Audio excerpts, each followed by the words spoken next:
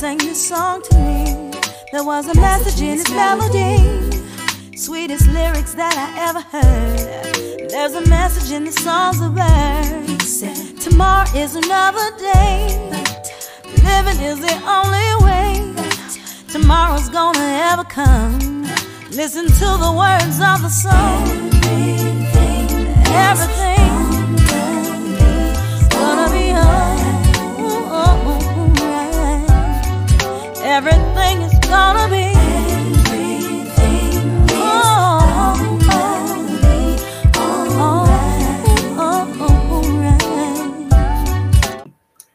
Greetings and welcome to A Sip of Inspiration podcast. For those of you who are joining me, faithful listeners, you will see that this is a brand new platform and I think I'm liking it already. So I want to invite you to go to champagneconnection.com so that you can see not only this episode, but other episodes also that we've done in the past. Also buy some merchandise while you're there. As a matter of fact, I always say that I'm going to wear something, and I promise you one day when you click on this show, I will have on some of that merchandise.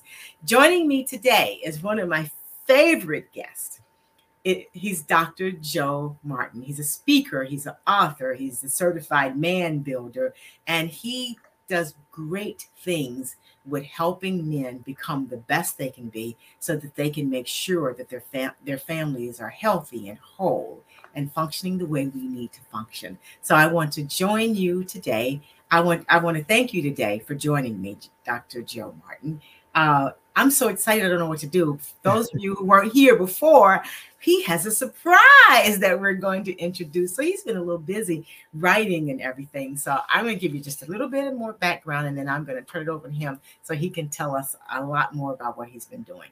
He is an award-winning speaker, author, and certified man builder, as I said, who helps Christian men win at what matters and frustrates them the most as husbands, fathers, and leaders. I think that is fantastic. He's authored 9 books, including Are You the Man? 2001 Lessons I Wish My Dad Would Have Taught Me, and The Real Man Spiritual Leader Blueprint. He also has a brand new book, Man Accomplished, that we're going to talk about also. He's heard it 4 countries. He's a columnist of the All Pro Dad. He does everything when it comes to families to help men make sure that the families are as tight and connected as they need to be. So thank you for joining me again. Dr. Coleman, it is my pleasure to be back on your show. You're one of my favorite hosts to have to talk to. So I know we had a blast the last time I was on the show. So I can't wait to kick it with you. And I got to give a spoiler alert to the listeners out there. She has not prepped me and told me what we're going to be talking about. So I have no idea what Dr. Coleman has set me up for, but I know that the Holy Spirit is going to move and whatever comes out is going to be anointed. So I'm excited to see what's in store for tonight. So thank you, Dr. Coleman, for having me again. You're welcome. And he's right. I haven't prepped him. There are no questions in advance here like I do most of the guests, because I know whatever we ask, he can handle it. And I wanted us to just have a general conversation. So let's start with this new book, Man Accomplished, and challenges. And then we've got to get to some of the other topics that you specialize in, like 5 critical things every Christian man needs to know to succeed, and 5 critical things you need to be the hero of your home.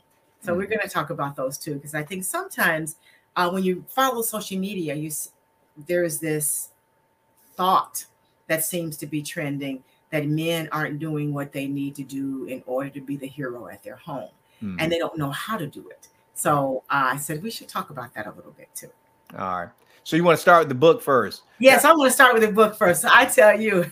Now, I can tell you, we're going to save some time, Dr. Coleman, because those 5 things, the critical things that every kingdom man needs, is the same 5 things to help you be the hero of your home. So we're already going to save some time on that. It's the same exact 5 things. And they're very, very powerful. And I'll tell you how we came up with those 5 is truly incredible. Cool. And we also talked the last time, I think we were cut off on the internet, about how to have a happy wife. So I know men are dying to hear that part because, we all know happy wife, happy life.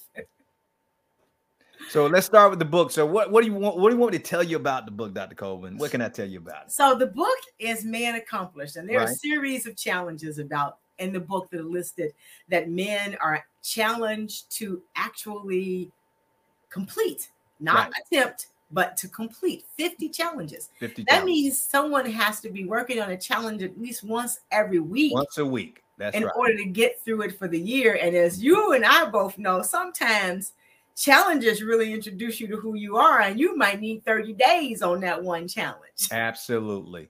Yeah, I was telling you before that most people would say is author suicide, but I wrote a book that most people won't be able to finish. Well, most men, they should be able to finish it, but because they're challenging, like you said, they can't read through it like a book.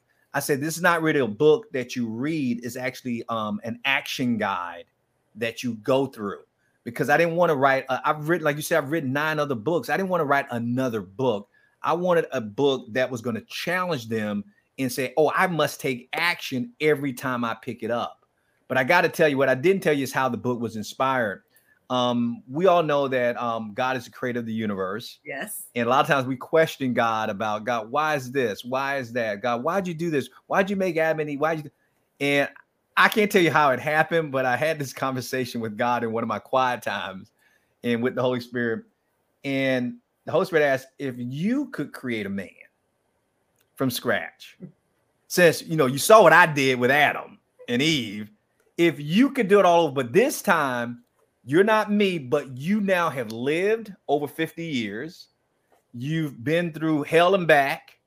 You've learned a lot. You've made a lot of mistakes. If you could now, based on your experience with working with hundreds of men, mentoring, coaching hundreds of men from ages from 7-year-old boys when I used to teach elementary school to working with men who are in their 80s. Based on all that and having a podcast, it's the top rated podcast in the country on Apple Podcasts for Christian men. Based on what you know, if you had to build a man from scratch, where would you start? What would you do first? What would you do second? What would you teach him third, fourth? And you had to do it in a year. Now, it only took me less than 7 days. Right. But I'm giving you a year. If you could do it, what would you do? Very ambitious ask. Because I said, okay, God, what would I start with based on what I knew? And so I started. So already I'm like writing down what I would do first. He said, stop. Right? I said, stop. I said, you told me to say. He said, no. You started with what you would do first, what you would teach him first. He says, now let it rest. Come back in 7 days and pray to me again and ask me, what would you teach? Let's do it all over again. What would you teach him second? So this book took me over a year to write because I prayed over each challenge over the course of a year. I've never done that with the book before. It's always you get the inspiration, you get it down on paper, you catch it, you run with it, you get it published, This one, I wanted to get ahead so fast, but God said, no, one at a time. One at a time. So I prayed over, there's 50 prayers over each one of these challenges. Now, here's something as I'm talking about a teaser. Now, think about everything I can teach a man. All right. Do you know we don't cover sex until like 40 something? Now, think about that. Now, you would think that would be way in the beginning. Right in the beginning. You right. Get to that to around maybe late 30s, early 40s. and like, what? And because what I realized, and God knew what he was doing too. We have made sex more important than what it really needs to be. And know how Jesus said that man does not live by bread alone when he was tempted in the wilderness? Yes. Newsflash for a minute. Man does not live by sex alone. We act like we do, but it's not. It's important. I ain't gonna lie to you. It is great. It is awesome. It's not the most important thing. There were so many other things that I had to get to. And I kept thinking, God, when are we going to get to sex? And he says, no, what's more important? And they always give me something else that's more important. Yeah, that's right. That's more important than the sex. And then we finally got to talking about sex later on in the book. So this book is truly, to me, is something that I'm probably out of my whole career, something I'm most proud of. Not because it's going to sell a lot of books and people are going to read it, because if I should die now, this is a book that in our family, you're talking about who was raised without a dad in the home, teenage mother with 2 kids, no father, no role models growing up. This is a book they can pass down from generation to generation. It's never going to be dated. It's never going to be out of date because it's based on God's word. It's based on his truth. It's based on my experience, and I'm challenging men to build better lives. So my grandchildren, my great-grandchildren, my great-great-grandchildren, they will still be able to read this book long after I'm gone. And like, wow, this is a great manual on how to be a man. And you learn it from your great-great-great-great-grandfather, Joe Martin. So I'm really excited about it, if you can't tell. So what is one of the easier challenges that men can look forward to? I think when it comes down to the easiest challenge, it's going to be when we get to the money side, Okay. Because it's not we're not going to be talking about investing. We're talking about being good stewards. Okay. And everything is done from not what society and culture wants, but what does God want from us when it comes to this. That's why sex is so far back, because God said, I didn't want your whole life to revolve around sex, but that's what we live in a society that culture is always talking about: sex, sex, sex, sex, sex. What do they say? Sex sells. Yes. You put sex, sexy this, sexy that. When you say sex, people pay attention. And so it was written from the standpoint of what does God desire most from us first. That's why I'll tell you, in the first challenge is you have to write your eulogy. You have to start, the whole book starts with you dying. Because think about this. If you could teach man anything, what is the most important thing you could teach a man? Be ready for eternity. Because you are going to die. Why wait till you die to get prepared for eternity? Prepare for eternity now. If you knew you were going to die today, what would you want said at your funeral about how you lived? And most men, they get stuck on that first challenge because they think, man, you want me to think about my death? Yeah. Think about your wife, your children, your grandchildren, your friends. What would you want them to say about you? And most men have never really thought about it. Oh, he worked hard. He left us a lot of money, but now you ask yourself, what would God want them to say about you? And then men write that challenge out. And now the challenge is, now you got to live your life backwards. Now live your life and make choices based on the man you expect people to talk about when you're gone. Good example, me writing this book. What do I want remembered most about me? Not how much money I made, not how many degrees I earned. His faith and foundation. What did he build his life around? What changed his life? What shaped his life? What was most important to him? It was his faith that dictated how he loved his wife, how he led his family, how he loved his brethren. This dictated everything. And so we start with that in mind. Now, what makes this book so challenging, not only must you write your eulogy, you have to share it with somebody. You have to go to people and then let them read it and say, am I living that life consistently? Is that what they will say about me? And can you imagine your friend like, child, okay. Yeah, no. That's how you want to be remembered? Okay, you got some work to do there. You're a little bit off on it. Right. And so that's why this book is either going to inspire you to start living right, or it's going to intimidate you to think, wow, I really got a long way to go. So, but what if we started living our life as if we're going to see God tomorrow? What if we start living our life as if we're not going to see tomorrow? What would we do differently if we knew this is the last time I'm going to see my wife, my mother, my father, my sister, my brother, my son, my daughter? We would live our lives so differently. And the scary thing about it, Dr. Coleman, is that we all know we're going to die. We just don't believe it's going to happen today. We don't believe it's going to happen tonight. And the question is, God is saying, what are you waiting for? Don't get ready. Be ready. If you be ready and stay ready, you don't have to get ready. And this biblical, he says, when they talk about with the virgins with the lamps and everything about having, he says, why? They said they're knocking on doors. Hey, he's coming. I got to get him. He said, no, you should have been prepared, knowing he was going to return. And so we're trying to get men to stop waiting until it's too late to start living your life. My dad, who now I have a relationship with, he wasn't in my life growing up. He's in his late 70s now. And his life has changed dramatically, Dr. Coleman. And he has a relationship with me now. And it's good. Mm-hmm. But you got to believe he's thinking, how many years did I waste? Right. How many years did I waste not knowing who my son really was, not being closer to him? And if you can give him a do-over, even though he's happy now with the relationship he has with me and my siblings, if he had a do-over, he would have started sooner. Right. Being the man God called him to be. So that's what it's about. So with the men that you've worked with and they've written their eulogy, what are some of the aha moments that some of those men have? So people listening, because I'm going to challenge people who watch this to write their eulogy, because I think that is a great practice. But it's sad though, Dr. Coleman, what I've been getting, because also in the book, I encourage them by saying, reach out to me, share it with me. If you want to talk to somebody, you can share it with me. And it's sad. Now, I'm not saying this for every person that read the book, because we've got a lot of reviews on Amazon and everything. But all I can tell you for the people who I know who've read the book, and it's sad because they're thinking, wow, I've been wasting my life.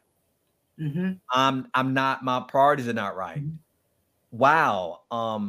I had a hard time based on what I want people to say and what I know they will say. And it is very humbling. If anything, I even though God wanted me to, he said, where would you start? I'll start with that. It's got to be, I think if I were to put that later in the book, more people would get more through the book. But I think that one is more shocking. And it's at the beginning, because it should be, because it's the most important thing, is what is the legacy? Jesus left us a legacy. Abraham left us a legacy, but so did Adam. And what do people remember Adam for? Now, and it ain't even fair, Dr. Coleman, because he made one mistake, and that's all we remember him for. Right. I'm sure Adam was deeper than that one mistake. Right. But that's all we remember. Abraham wasn't even perfect, and he made some mistakes, but we don't remember for his mistakes. We remember him for his faith. Right. For his faith. And we remember. And so what are they going to remember? For his faith and his wisdom. Yes. Right. And so most men that when they do it, they say it was very jarring to them. Now, you got to also understand, I work with men who are coming to get help. So if they were already, quote, healthy, they wouldn't probably be getting my book in the first place. Right.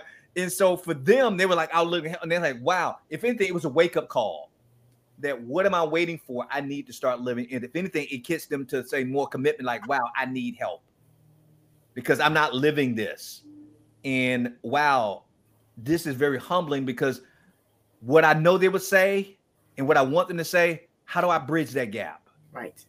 Because it has to be consistent, or something's not right. So what do some of the men do, or what did you do to bridge the gap when you wrote your eulogy and figured out you still had a little more work to do? Well, it goes back. It's now you transition to those 5 things I was telling you about. Those 5 things, and what I can tell you, and I'll set the listener up for it this way. I thought I was smart when I came up with the 5 things, right? Because my life was, I told you on the last show, from rags to riches to ruin to redemption. I started with nothing. By the grace of God, I achieved a lot before I reached the age of 30. Then I lost it all by the time I reached the age of 40 because of my addictions and my problems, my issues, and I destroyed my life. And then God redeemed me and restored me and gave it all back to me by the time I reached the age of 50. And people always want to know, how'd you do it? And so I thought I was smart because it took over a lot of years. I realized, wow, it took a lot of work. And so I thought, wow, that's my story. But then when I launched my show, Real Men Connect podcast, I started interviewing guests who I've never met before from all over the world, no different than what you do. And I know I would ask them, there was a part of my show where I call it the man up questions. They started with letters MANUP. But it was the first 2 questions I asked them, which was the M, it was, what was the biggest mistake that you made as a man that you learned the most from? That was one question. And the A was, if there was an attitude in men you could change, what would it be? Dr. Coleman, that's when the light bulbs went off. Because as I'm interviewing all these guests, now we just released episode 657. Okay. So I'm interviewing a lot of men. There was around maybe episode 150 something. I started hearing, I said, wait a minute. I don't know these guys, but they're saying the same things that I did. Yes. And I'm thinking, now they wouldn't say them all, but it was always hitting one of the 5. So I stopped saying they're saying the same thing. And I found out it was 5 of them, right? I said, now that's interesting. We're all saying the same thing, but we don't know each other, which tells me a clue. And they're all men of God. Guess what that means? We're all plagiarists. We probably stole this from the Bible, and we're not giving God credit for it. So I went back to the Bible. I said, could this be from the Bible? And so what man did I decide to study? Jesus. Did Jesus have these 5 things? And guess what I found out? There it is. All this time we were imitating Christ that got us back to redeemed and restored, and we never gave God credit. We said, oh, thank God, but we never pinpointed it was specifically 5 things that Jesus had. There was one that I was really questioning until God had to deal with me on that one thing. But here you said, so what happened to bridge that gap? It was 5 things. And now we're transitioning to the 5 things that make you the hero of your home. All right. Okay. The first thing, and it's the most important thing. Now, most people think this is all you need and you don't need the rest. No, this is the glue that holds all of it together. You have to have a personal, intimate relationship with Christ.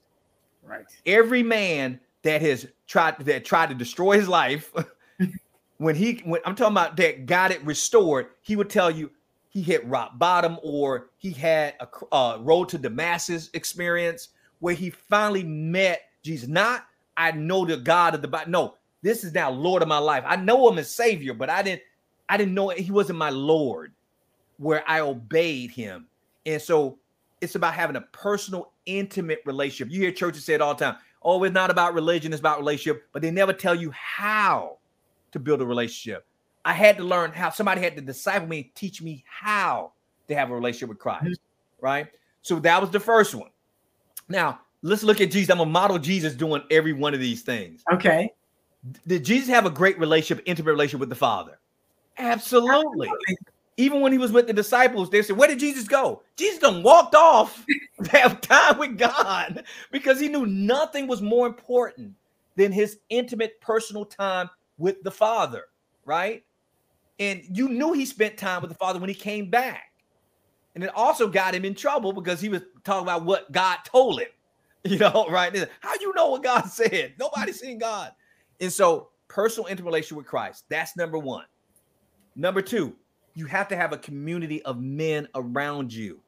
A man is only as strong as the number of stronger godly men he has around him. If you want to see a strong man, ask him this. How many men do you have on your team? Let's look at Jesus. Jesus was perfect in every way, lacking nothing. And he chose to do life alone. No, he didn't.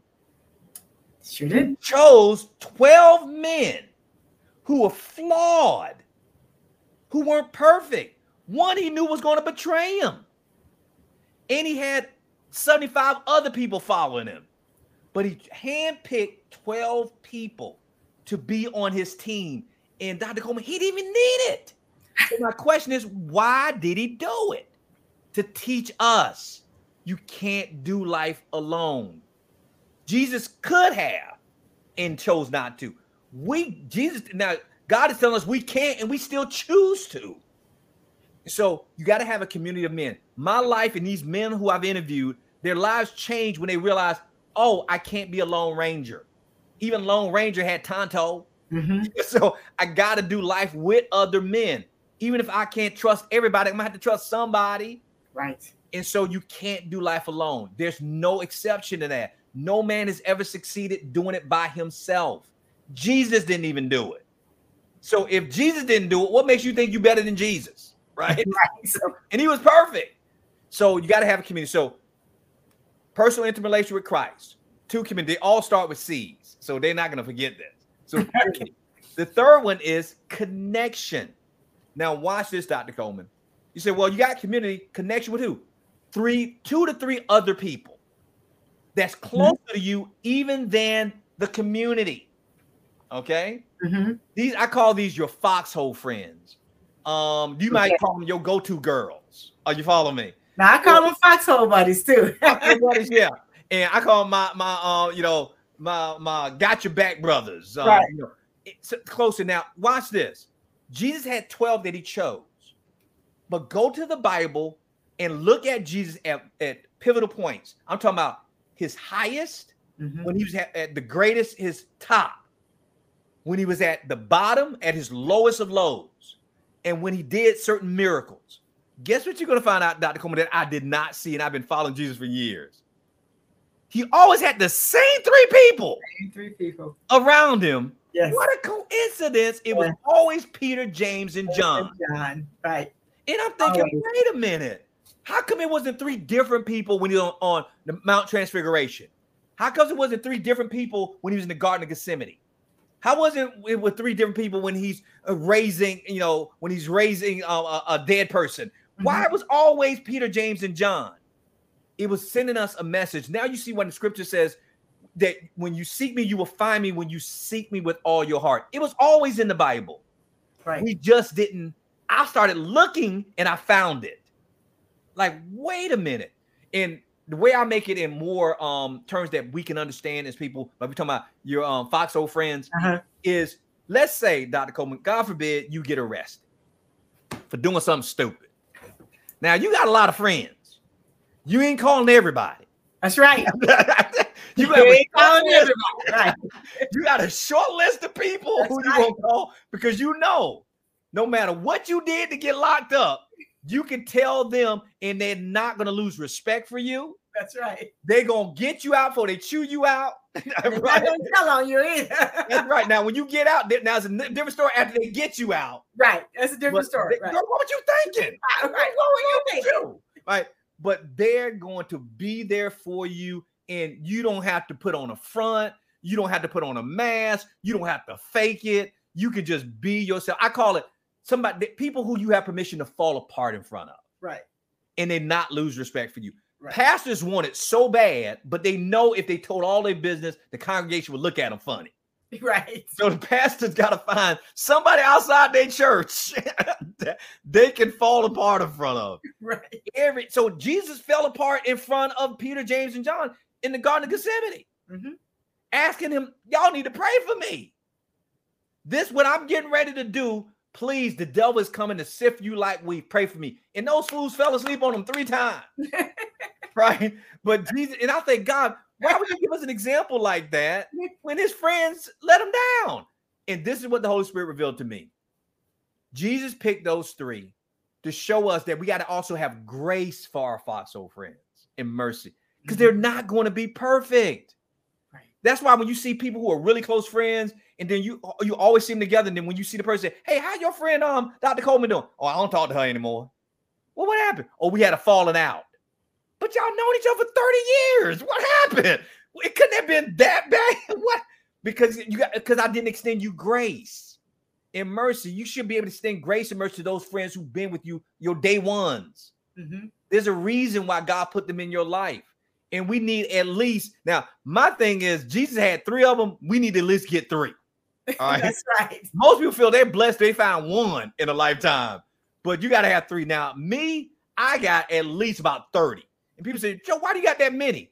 Oh, I don't need that many, but I recruit them now to find that. And because I've never heard anybody say, I got too many godly men in my life, I need to cut some of them loose. You know, right. So I look at it as I'm needy, and I need people like that I can fall apart in front of. So now let's recap. Christ, right, community, right, connection. Right. Here's the next thing. For that man to be able to write his eulogy and leave a legacy, you're going to need coaching, a mentor, someone who's a little bit ahead of you. They don't have to be perfect. They don't even have to be older, Dr. Coleman.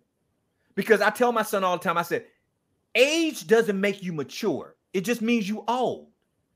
All right? Right. Right. Wisdom makes you mature. Are you following me? Yeah. You can have a young person leading an older person if that young person is more emotionally and relationally more mature and spiritually more mature than that person. And so every person needs a mentor, a coach. Now, let's let Jesus, and look at Jesus, he had that. Jesus was without sin. So the only person that was higher ahead of Jesus was God. And so he went to the Father for guidance. And he said, I only do and speak what I hear and see the Father do. It got him in trouble saying that. But he was right. Who he's going to look to? You to lead him? The Father is leading him. But let's get it off Jesus and look practical. In the Bible, guess what? Timothy had Paul. Yes. Elisha had Elijah. Right. David had Nathan. Mm-hmm. Solomon had David. Mm-hmm. Joshua had Moses. Yep. Moses had Jethro. Lot had Abraham. Peter had Jesus. Mm-hmm. Do you see a trend here, Dr. Coleman? Yes. Everybody had something, somebody. And I said, even to make it even more proud, this is what really get men to see it. Men love sports. I'm watching the NBA playoffs right now. They love sports, right? Arguing who's the best player. I said, name me one world champion in any sport, male or female, any Olympian champion, world champion. You name it, you can give me the sport. I don't care if it's golf. I don't care if it's football. It doesn't, if it's an individual sport or even a team sport. Show me one world champion who's ever won a championship without a coach. I'll wait. Name me one. You're right. But not in the history not right. of the world. That's right. Has any champion ever won anything? LeBron James has a coach. Yes. Tiger Woods has a coach. They play two different sports. Right. They say, well, I don't see a coach with Tiger Woods. He has a swing coach. Mm-hmm. He has a nutritionist. Mm-hmm. He has somebody who's smarter in an area than he is, teaching him something. And so this is what I asked men. I said, do you want to be a champion husband? Well, of course I do. Do you want to be champion as a father? Yeah. Do you want to be champion as a leader, as a Christian, as a business owner, as a community leader, as anything? They said, yeah. I said, then who's your coach? Well, I don't have one. Then that means either you are naive, thinking you're going to be the first in history to ever win anything without a coach. Two, either you're arrogant because you think you don't need a coach, or you're just deceived because nobody's ever done it. Even Jesus had the Father. So my question is, who's coaching you if you're trying to be a champion? And so Christ, community, connection, coaching. Here's the one I had a debate on with God. Counseling. Don't you love those debates you never win? Yeah, I thought I got it. I said, God, I said, all these men I interviewed, they said that counseling, they would have gotten counseling sooner, right? Because they've messed up their lives, they've been struggling. Mm-hmm. But you know how we, especially men of color, or even people of Latino descent, I ain't crazy. I ain't going to counseling. I ain't getting counseling. Getting counseling doesn't mean you're crazy. It means you're courageous and you're wise. But the reason why we don't like going to counseling because we misuse and abuse counseling. We go to counseling after we've destroyed our lives or our marriages and say, fix this. You know, I was driving my car and my car started smoking a little bit. I'm like, what my car smoking for? Guess what I found? It's easier to take my car and to get an oil change than an engine overhaul. I'm not waiting for my engine to break down to take my car. I'm taking my car in tomorrow. I'll say, hey, well, y'all check this out. I see some smoke coming from under the hood. But what do we do as men? Oh, she's leaving me. I'll get counseling. But you waited too long to get counseling. But here's the thing. Counseling is the one thing that every man needs, but no man wants unless his wife threatens divorce or is court ordered. All right. And we got to break out of this and get the help that we need. Now, here's where I debated God. I was like, God, all right, I get it. I need a counselor. I went to counseling for 3 years to get my life. And the other guy said, yeah, and I go to counseling at least 2 or 3 times. I had a counseling session a day with my counselor. They said, you go 2 or 3 times a year? Yeah. So I have to go 2 or 3 times a week. That's why I go 2 or 3 times a year. It's cheaper, you know? And so, but I said, God, Jesus didn't have a counselor. He says, wait, read your scripture. What did Jesus tell the disciples when he said he had to leave, when they didn't want him to leave? He says, you guys know I have to leave because I am leaving, so I will send you another, a comforter, a guide, wait for it, a counselor to lead you in all spirit and truth. He was talking about in spiritual things. So guess what? You don't have to just get it from the pastor. I'm going to do well. You're going to be indwelled with the Holy Spirit to lead and guide you in spirit and truth. Now, here's the thing. God, okay, I get that. He was talking about the Holy Spirit. What they got to do with us getting counseling? He says, Jesus was out without sin. You are not without sin. and you've been traumatized by your sin. Right. But what I will do, I will anoint and I will put in place some people who have a biblical foundation, who know my word. And guess what? They're not going to give you the answers. They're going to lead and guide you back to me for the answers. They will counsel you.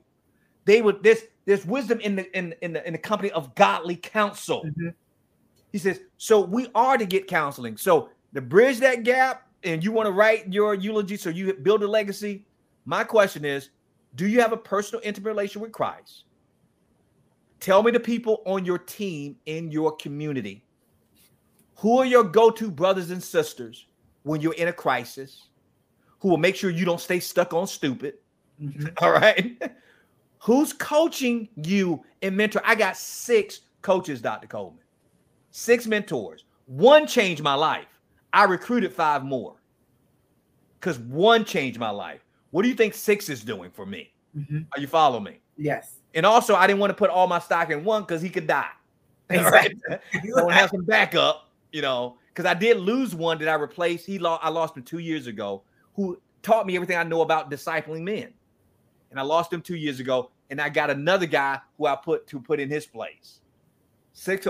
And also, you're going to need counseling. Counseling helps you see your blind spots. See, I thought my addiction was my identity. Oh, I'm just this. I'm an addict. No, guess what I found out? No, the addiction was medication for what my real issue was. That I had abandonment issues. I had control issues. Mm-hmm. That I had unrealistic expectations that I would put on people, and I was quick to cut people loose and cut them off because I was insecure, because I had some trauma and some drama that I never dealt with. Because what you don't express, you suppress. Mm-hmm. And whatever you suppress, you will be oppressed by the enemy with it. And I went under oppression, and guess what? I chose sex as my medication. Women, porn as my medication of choice. Some people choose alcohol. Right. Some choose drugs. Some choose work, Dr. Coleman. I know. And retail therapy. Yeah, retail. My daughter says that. My daughter, I didn't even know what that was till my daughter taught me that. Some choose retail therapy. Right. We choose food. Food, yes. Video gaming. Yes. Constantly on your phone, looking at on your phone, social media. Right. Everybody has their quote drug of choice. Mm-hmm. It's because we're trying to medicate that part of us that's wounded, that's hurting. Why are people on social media? They're looking for validation. If they're addicted to it, validation and approval and acceptance from people. Yes. And everything is about wanting to be loved. That's all it really come down to. You want to be loved unconditionally. But God says, don't look for it out there. Look for it in me. That's why the most important relationship is with him first. And out of that, the overflow of your love with him will pour into your wives, your children, your family, and everybody else. But if you don't have an intimate personal, I ain't talking about people with religion, because I met some mean Christians. I'm talking about people who have an intimate, when they know the Father, they are humbled by his love and they extend grace and mercy to other people. So when you're talking to men and you're talking about finding that, I guess, that calmness, that center in yourself, finding what you need to do, that sounds so feminine. So how do you, how do you convince guys? How do you convince guys that they need to sit still with themselves? Now you're not going to invite me back on the show when I tell you that. Okay? Because you're like, Joe, why would you say that on my air? You're right. You were right, spot on. I got to convince men about that. So here's what I tell them. I asked, and I want them to receive it in spirit. Let's pray real quick before I say this. Please, this is anointed. It may not sound anointed, is that right? But God gave this to me, and God didn't tell me to shut up. He told me to say it. And people look at me. I say it in churches and everything, and it freaked them out. But they got to say, but he's got a point. I can't argue with him. Here it is. Men, I challenge men with a riddle. I said, what is the one thing that every man wants?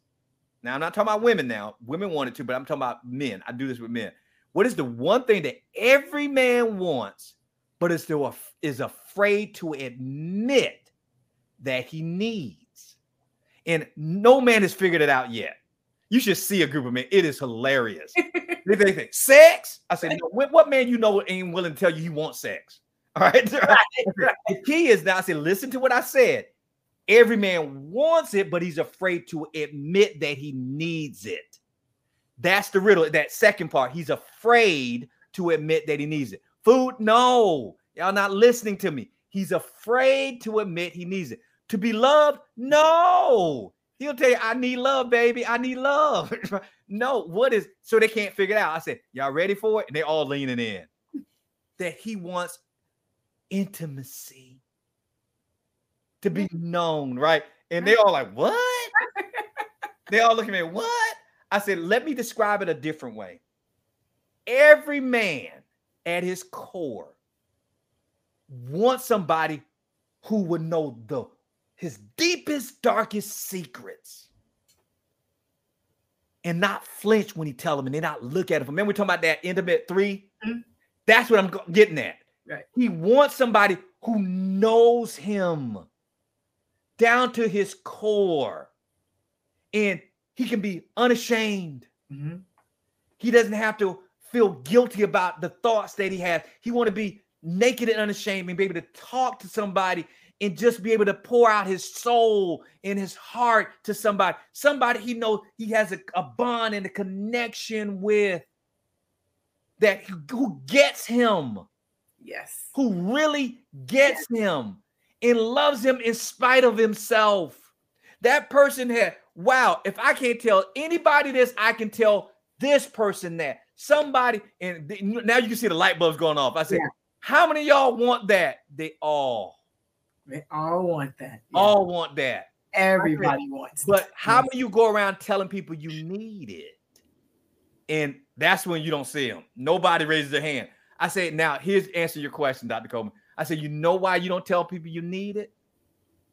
Because you're afraid of what people are going to think if you say it. I said, and now imagine a group of men. Mm-hmm. And I tell them this. I said, what if I was your guy friend and I came up to you and said this? And Dr. Coleman, you're going to make you Stephen, not Stephanie. Okay. Right? What if I came to you, Stephen, and I said this? Dude, I really want to be intimate with you. And I really want you to know me, man. And I want to know you. And man, I just want to be able to just be naked and unashamed in front of you.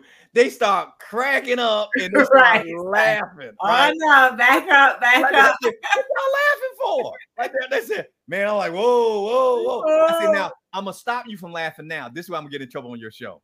Now I'm gonna stop you from laughing. Tell me if this sounds familiar. Stephanie, I want to get to know you. And I really want you to know me. I want to know your heart. And I want you to know my heart. I want to be so close to you and have you so close to me, you can feel my breath and I can feel yours. I want you to be naked and unashamed in front of me, that you can tell me anything. And I want to reveal my secrets to you. And we can fellowship together.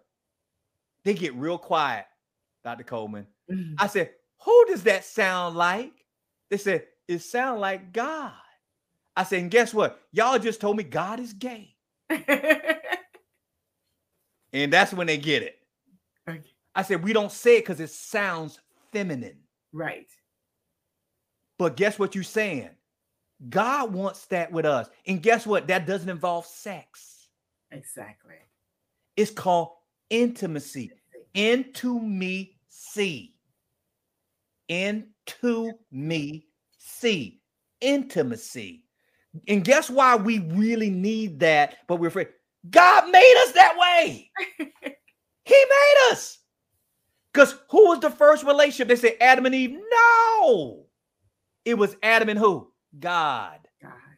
Right. And they had perfect intimacy. And Adam was naked. You don't think that's weird? And he's having an intimate relationship with God and he butt naked. but doesn't even know it, and it's perfect. Adam didn't complain, I'm lonely. God, can you send me somebody? God made the suggestion, wait a minute, this is good. Made these animals, they got, you know what? But it ain't good for man to be alone. So I'm going to make a helper suitable for him. We don't listen right. This is what we think God said. It's not good for man to be alone. So I'm going to make him a person who's a replacement for me. And we make our wives the replacement for. It's deeper than that. Yeah. That's why I say the first thing to build that bridge is what? A personal, intimate relationship with Christ. That's where it was. That's the original relationship. Now, wow, God, thank you for blessing me with this wife. How do you want me to love her? That's what Adam should have done with Eve. But he got so caught up with Eve, he forgot about what the Father said. And before you know it, when they ate that fruit, oh, let's cover ourselves. And we've been hiding and covering up ever since. So, but the reason why so that's how I get men to accept it, that they got to stop thinking like the culture. Get back to the original Adam. We had a perfect relationship with the Father, and it wasn't gay. It wasn't feminine. It was just a relationship. And we've gotten so far away from that. And now we don't all screw it up now in society now that we've lost that. It's now I got to be me. And so I got to pursue what makes me feel good, not what God says.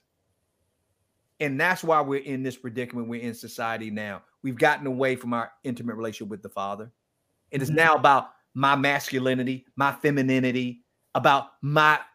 God didn't mean for us to define ourselves by our sexuality. We weren't supposed to be defined by that, not our sexual desires. Now you see why sex is farther in the book now. Right. Because we define everything now by our sexual desires.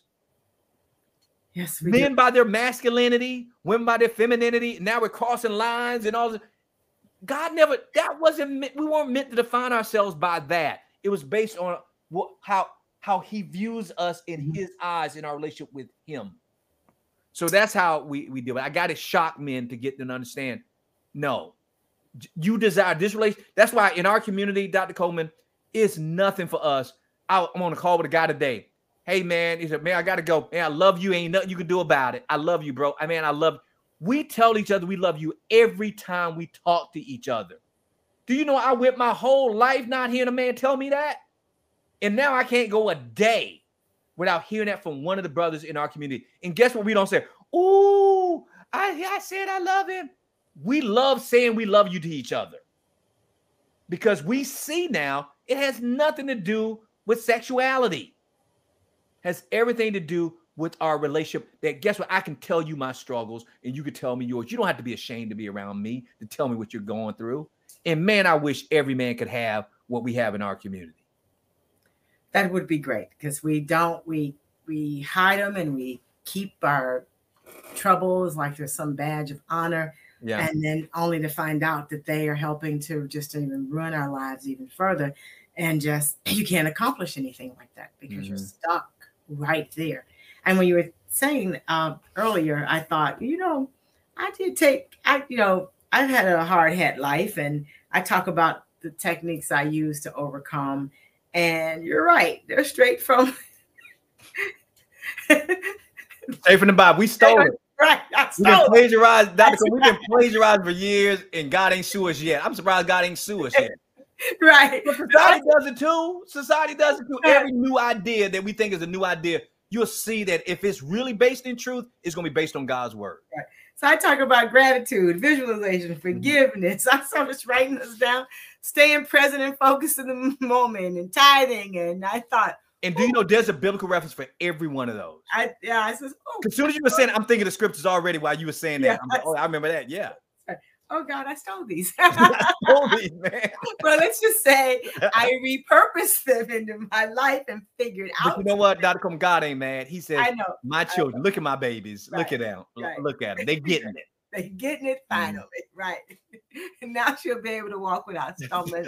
That's right. Exactly. And tripping over the mountain. She'll see the mountain before she That's gets right. Exactly.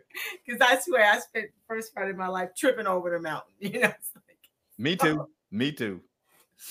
So going forward, in this book, so what's another tough challenge for men? Because I'm finding that as I listen to this, these are things that everyone needs to do. Everyone needs to sit down and write their eulogy. You know, talk about what you accomplished, what you want to accomplish. How are people going to remember you? Right. And if you don't know, then ask people. But you got to ask people close to you that'll tell you how, you know, they won't sugarcoat it. So you know what to change. That's the best way to know how to get on the path that you actually were sent here to be on. I believe we were all given specific assignments to do when we get here. And if we're not on assignment, then the world looks crazy because we're not doing our part. Right. Yeah.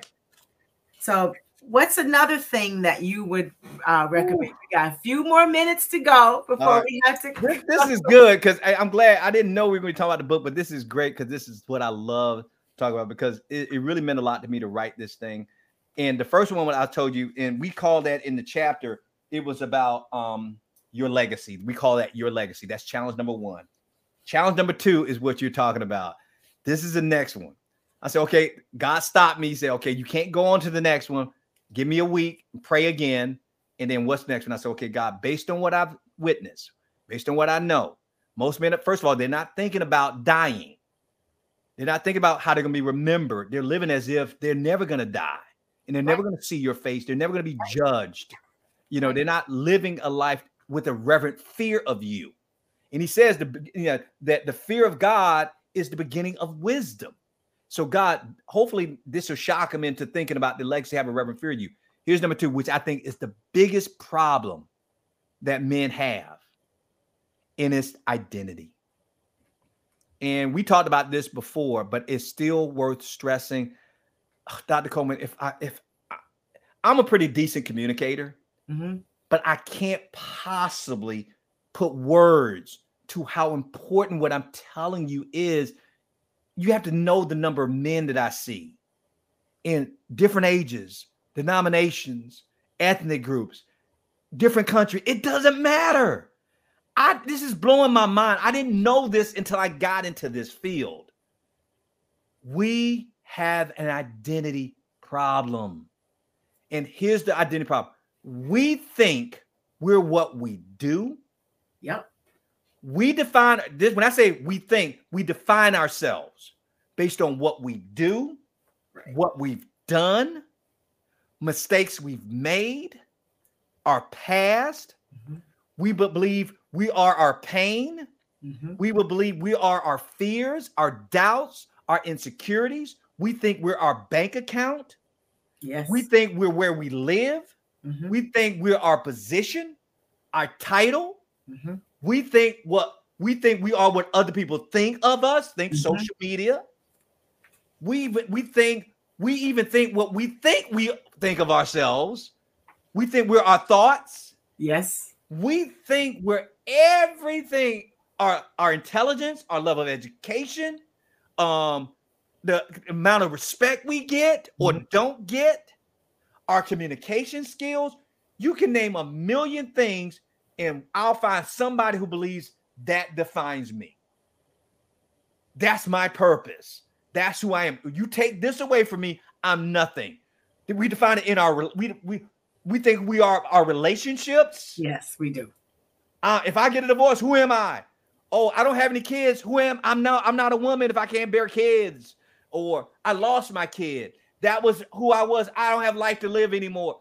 We define ourselves by everything except the right thing, which is who does God say you are?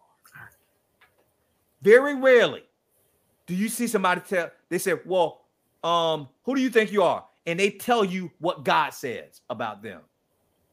Get on a plane. The first question somebody's gonna ask you before, they don't even ask your name. They're sitting next to you. So what do you do? They're having a conversation, talking to you, and they'll get around to, what do you do? Especially if it's a man. What do you do for a living? And then you notice, and this happened to me a lot. I fly a lot of planes. And right when we get ready to get off the plane, oh, by the way, my name is. I know. They don't even introduce you with their name. They start out with everything else by asking you, are you married? You know, do you have any kids? Where you going? What you do for a living? How long you been doing that? Where you from? We define ourselves about where we're from, you know, our ethnicity, everything else. But very rarely, I would like to hear just one person tell me, so who are you? Man, I'm a blood-bought child of God who was redeemed and saved by the blood of Jesus Christ. I am beloved. I am adopted. I am holy. I've been set apart. I am beautifully and wonderfully made. We don't define ourselves the way God sees us. We define ourselves by everything else but how God sees us. That's right. And at the core and the center of every man that I've met, they're struggling. If they're struggling, it's just to different degrees. If they're struggling with anything, I have to stop the conversation and I say this: who do you think you are? Now, that sounds like a challenge, but I'm really asking, no, stop and tell me, who do you think you are? Or now, what comes out of your mouth next? Is that what God calls you? Is that what God says about you? Well, no, then why are you saying it? Right.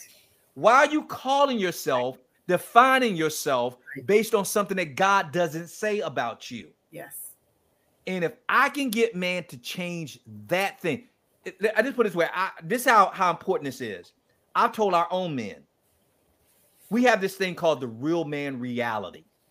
Okay. That I challenge them to memorize. And it's what God says about them. And even though you're not a man, Dr. Coleman, I'm going to use it on you. Right.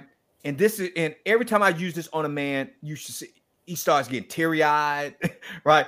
And I know why he's getting emotional about it, because he's struggling with accepting it. This is what I tell him. I said, this is now, I'm going to be God talking to you, Dr. Coleman. All right. Okay. Stephanie, my beloved, you are powerful because my spirit dwells within you. Stephanie, my daughter, you are valuable to me, and I can prove it because I sacrificed my only son for you. So Stephanie, my beloved, my daughter, when I see you, I don't see your mistakes. I don't even see your sins. I see the righteousness of my son, Jesus Christ, when I look at you. So when you come to me, Stephanie, my beloved daughter, come to me unashamed, because I consider you blameless. In fact, I call you holy and set apart for great and mighty things. Stephanie, my beloved, my daughter, this is your new born again identity in my son, Jesus Christ. So my beloved, my adopted, as I renew your mind, Stephanie, according to my truth, not your mama, not your daddy, not your past, not your pain, not your fear, not your trauma, not your doubt, not your insecurities, not your status, not your reputation, not your bank account. When I renew your mind according to my truth, I will grant you the grace to live and to love and to lead righteously. Any questions, my daughter? Isn't that amazing? That is amazing. When I tell men this, do you know they break down crying, Dr. Coleman? And I said, you know, and I said, and I know, and I don't have to say, I said, I know why you're crying, because you want to believe that, but you don't. But that's what we're going to help you with. Because this is what I tell them. If I could get, and I tell my brothers this all the time, if I could get every man in my ministry to believe that, Dr. Coleman, listen to what I'm telling you, God could take me up tonight. my work is done. Because you give me, that's why we call it our brotherhood, the Real Men 300. The great John Wesley said, give me just 300 men. This man reached millions of people. He says, if you just give me 300 men who love God, hate sin, fear nothing, and claim to know nothing but Jesus Christ crucified, he says, I will set the world on fire. He never found 300, and neither will I. Now, we got hundreds of men in our organization, but I'm talking about 300 men who believe what I just said. Mm-hmm. If you give me 300 men like that, God can take me because the world is going to change. Yes. If you just get 300 men who believe that together, he was right. You will set the world on fire. I said, God, why would you give me this vision for 300 men? And John Wesley, who started the Methodist movement, couldn't do it. He says, you're going to continue the work that John Wesley started, and you won't finish it either. And I will send another to finish the work.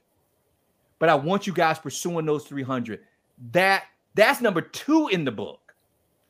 Wow. Find your identity in Christ. Wow. Gosh, I see why that book is not going to be finished. Now you see why? Because they get stuck at each one. Right. Wow, I'm still stuck on the legacy. Wow, Right. I still don't believe this. Right. I can't move on. You can't move on to the next one until you accomplish this.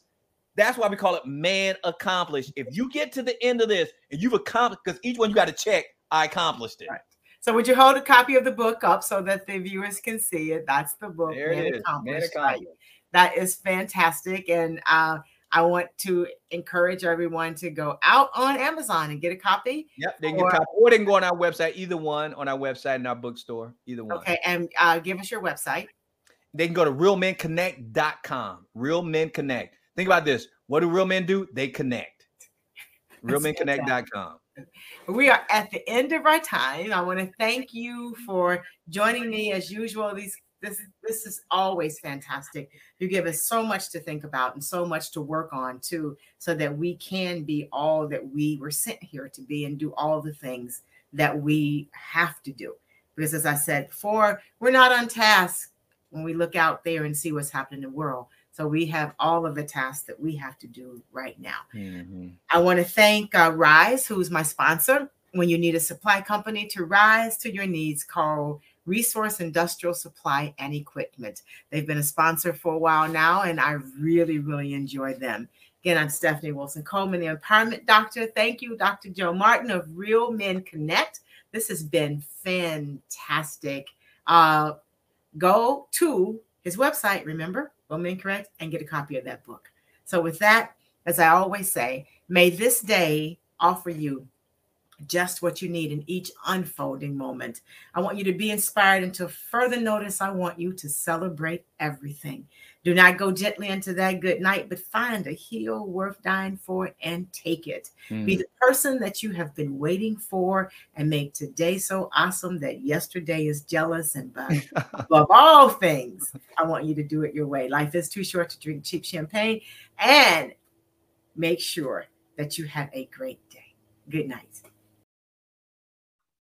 Hi, this is Stephanie Wilson-Coleman, the Empowerment Doctor, and today I want to encourage you to refuse to be distracted from your goals. Today I want you to affirm, I put my attention on my goals. I reject all distractions. My focus is exactly where it belongs. I choose my decisions and actions based on my goals. There are 3 self-reflecting questions I want you to consider. 1, what am I committed to achieving? Does my focus support achieving that goal? 2, what are the biggest distractions in my life? What can I do to minimize those distractions? And the 3rd question is, what would happen in the next year if I could avoid 90% of the distractions in my life and work on my goals consistently?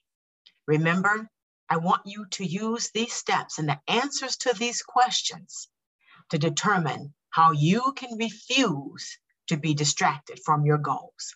I'm Stephanie Wilson-Coleman, the Empowerment Doctor, and as I always say, life is too short to drink cheap champagne. Dream big.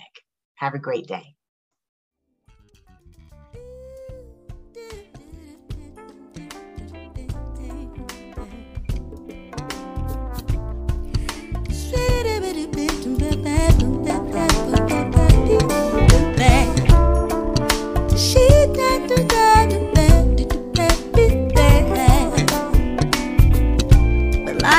jaunt to drink cheap champagne.